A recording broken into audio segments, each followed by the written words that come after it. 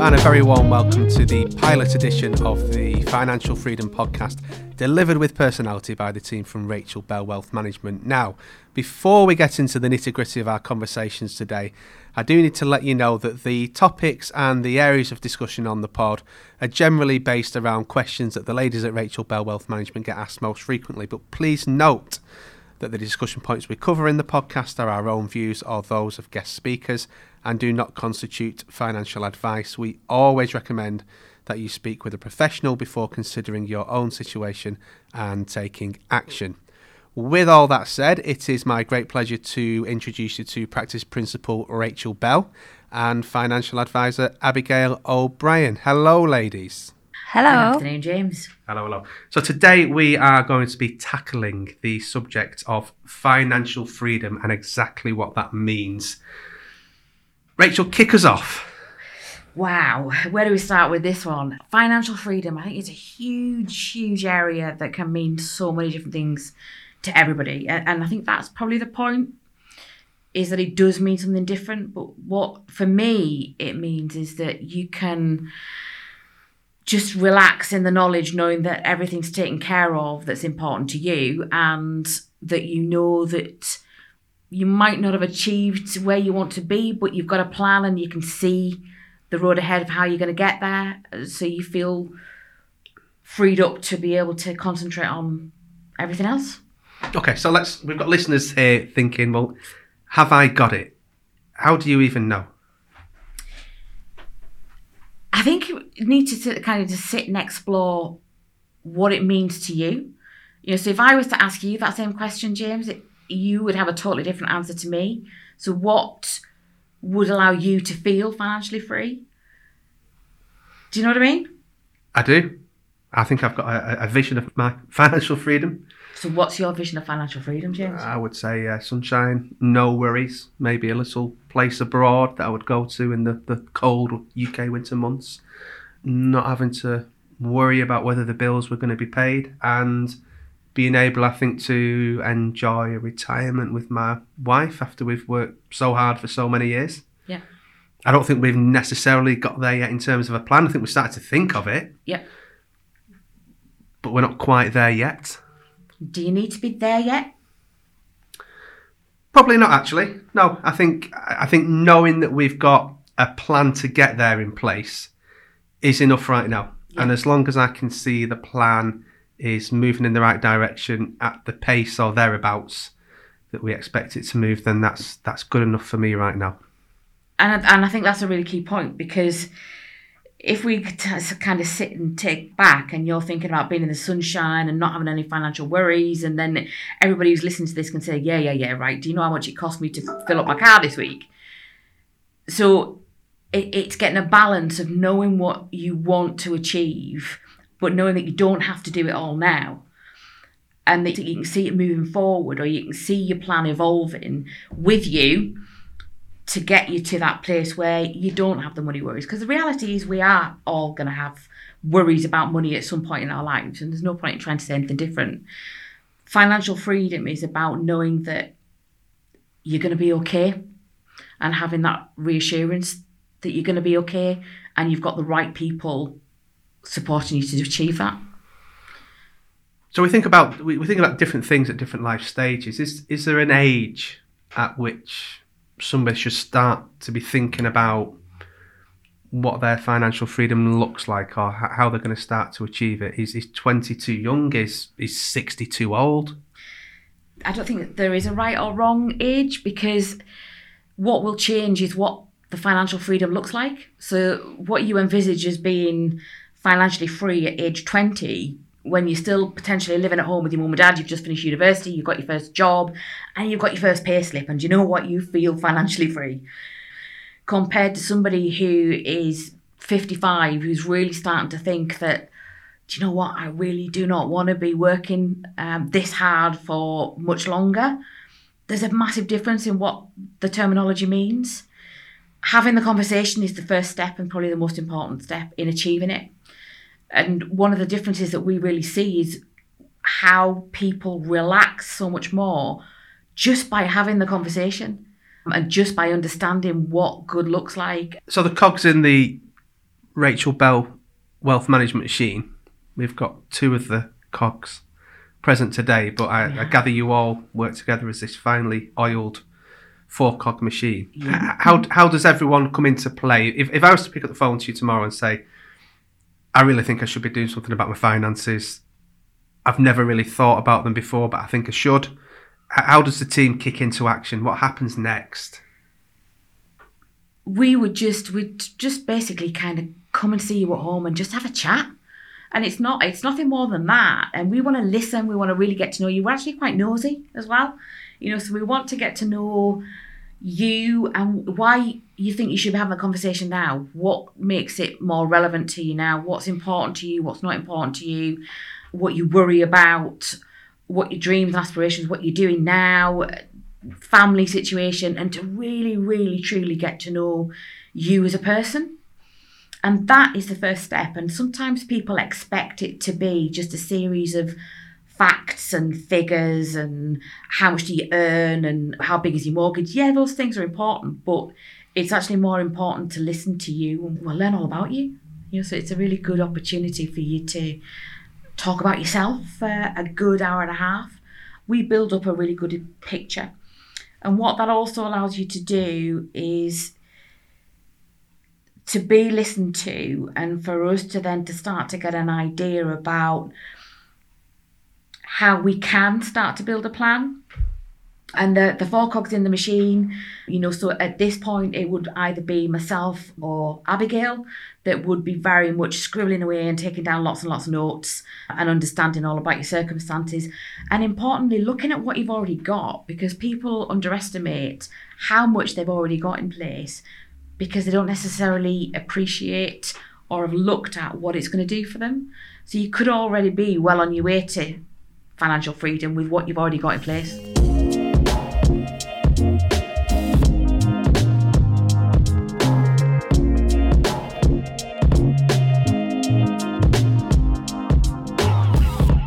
Abigail, let's bring you into the conversation. What is it that you find particularly satisfying about working with the clients you work with when it comes to financial freedom? How does it work from your end? Normally for me, it's people that are maybe slightly earlier in their careers or just really starting to make a plan, so they might not have much in place now.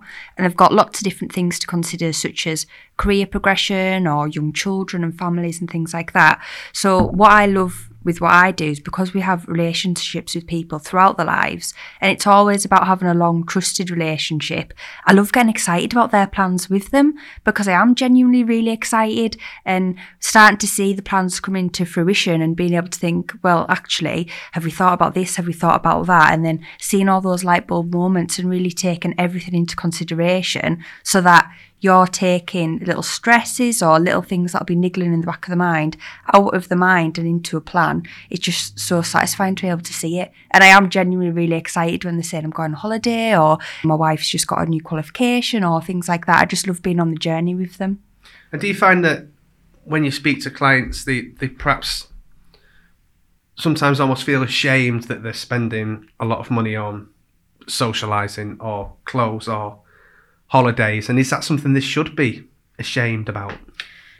Absolutely not. And I think that's a really good point, James, because you want to be able to live now and kind of celebrate you today, and you're talking about your children and going away for the half term, and understanding what your life is now and what's important to you now doesn't mean you should stop any of that. Your plan needs to fit around it. And equally, if you've got people who are running businesses, they will have plans for the business. They might have, take over the world plans that mean there isn't going to be much disposable capital right now. And if we tried to suggest anything that was going to take away some of that capital, it would be an entirely wrong thing to do for them. So building a plan to make sure that they can celebrate today but really embrace the tomorrow is massively important. And just touching on what Abigail was saying there about being excited, you become excited, and you also kind of, there's a few situations where we've had that, oh my God, no pressure moment. And I'll just give you a really quick example. one of our dearest clients who we've been working with for a number of years now. When I first met him, he was very, very shy. He was our dream. He had his spreadsheet for income and expenditure and what they spent on holidays and worked out. And he was really, really unhappy at work, but very sensible. And what we tried to do was take all of the information that they'd provided us with, look at all of their existing savings and pensions and everything like that, and put it back to them in a way that showed them what they'd already got and what it would do for them.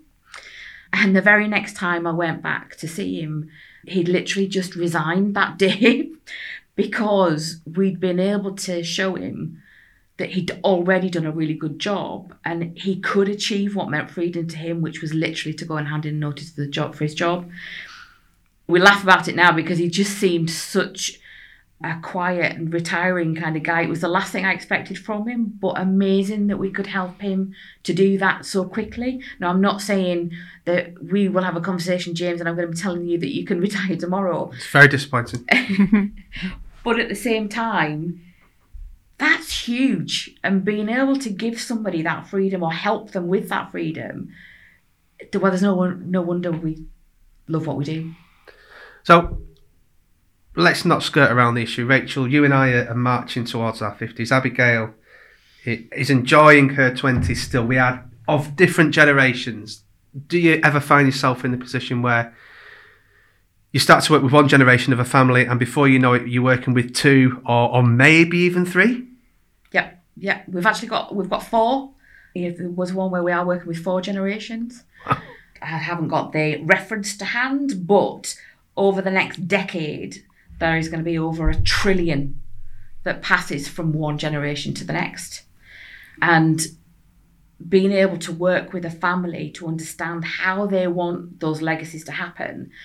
And actually, Abigail is really, really important in this aspect as well, because children who are perhaps looking at going towards university, well, it's a lot more recently that Abigail went to university, so they can relate to that and we can help them to budget, what they're going to be spending, what they need to do. We can help their parents plan for supporting them in a way that they're not going to be giving up their financial freedom to support everything with the kids now. So there's loads and loads of things that come into play across the generations. As you get to kind of older generations, it's very, very common with grandparents to want to help out with for grandchildren. There's really, really efficient ways to do that. That means that we use lots of available allowances so that there's less tax for them in that way that's done. So intergenerational planning is the technical term that we would do for it. And we try and build that in with all of the clients that we work with, whether it be financial education with the younger ones, helping them understand about saving, budgeting, and that's really, really important because there's less and less advisors out there to be able to go to. And Abigail, how typical are you as a young woman and qualified financial advisor in this world? I always, and I may be totally off-piste on this one, I always think of financial planners as middle-aged guys. So, I mean, you bust that stereotype for a start, Rachel, because you're not a man. But Abigail, you're neither a man or middle-aged. So are you unique? Are there many of you around? Probably not. There's probably not very many of us around. But I do think you sort of offer something different being, younger and being a woman and things like that. I feel like I can speak to anybody. I'm genuinely interested in everything. I'm creative with coming up with plans and things like that. But I think as long as you really listen to people and genuinely care, it doesn't matter if you're, male, female, or whatever age you are, just as long as you're putting people first and you genuinely want to help people. For people out there thinking, I don't think I've got financial freedom, but I really want it, what would the first step be? The first step would be to get in touch with your financial advisor if you've already got a financial advisor, or get in touch with us to reach out and just have a chat. There is never any obligation, judgment. We genuinely, as Abigail said, we really are interested in looking at helping people and helping people to understand what their options are. And sometimes it does involve difficult conversations as well. But it's far better to have that conversation now than the day before you want to actually retire, or the day before you're wanting to support your children through university. Whatever your freedom looks like, having a conversation is the start, and we're really happy to do that. So yeah, get in touch, reach out, pick up the phone, speak to your existing financial advisor and make a plan.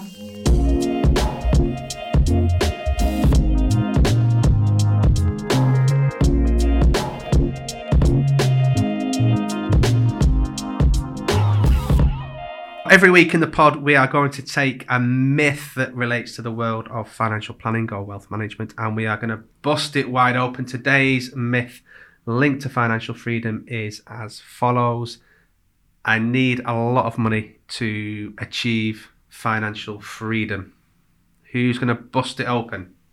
I think it depends what freedom looks like to you. If freedom is, living abroad and having a yacht, then you maybe would need a lot of money to do that. But if freedom to you is just to be able to not have to tightly budget every single month and just feel comfortable and know which direction you're heading in, you don't have to have achieved it right now, but you just don't have the worries and you know where you're going, then it doesn't take a lot of money to do that. It's just about being comfortable and not having the stress or worries.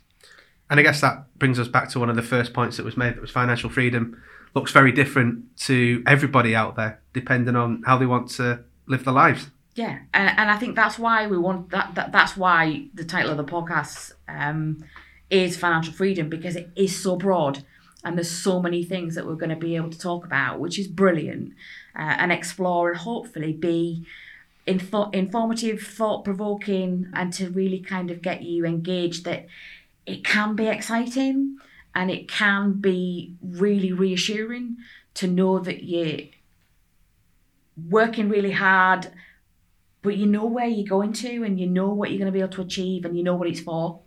And sometimes I think the association of financial planning and a meeting with a financial advisor, we are not normal. We are totally different, and we want you to enjoy the whole process, not see it as something where when telling you that you can't go on holiday or you should be budgeting better or you should be doing this. It's about you.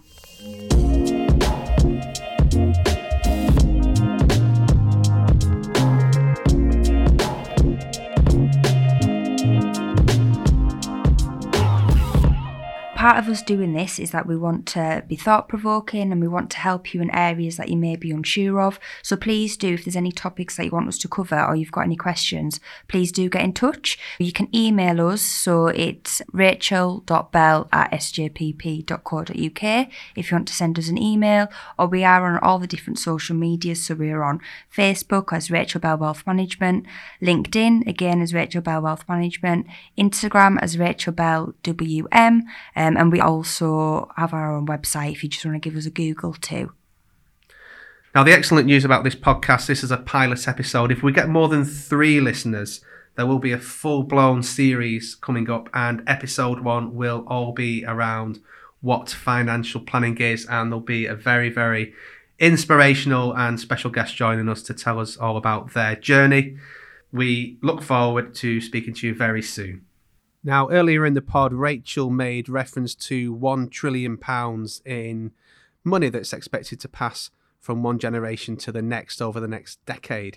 And it's important we let you know where all of our facts and figures come from. So that information specifically came from a special report put together by estate administration specialists King's Court Trust in 2017. As this is a financial podcast, we also have some very important words that we need to share with you right now. Rachel, hit it. Rachel Bell Wealth Management is an appointed representative and represents only St James's Place Wealth Management PLC, which is authorised and regulated by the Financial Conduct Authority.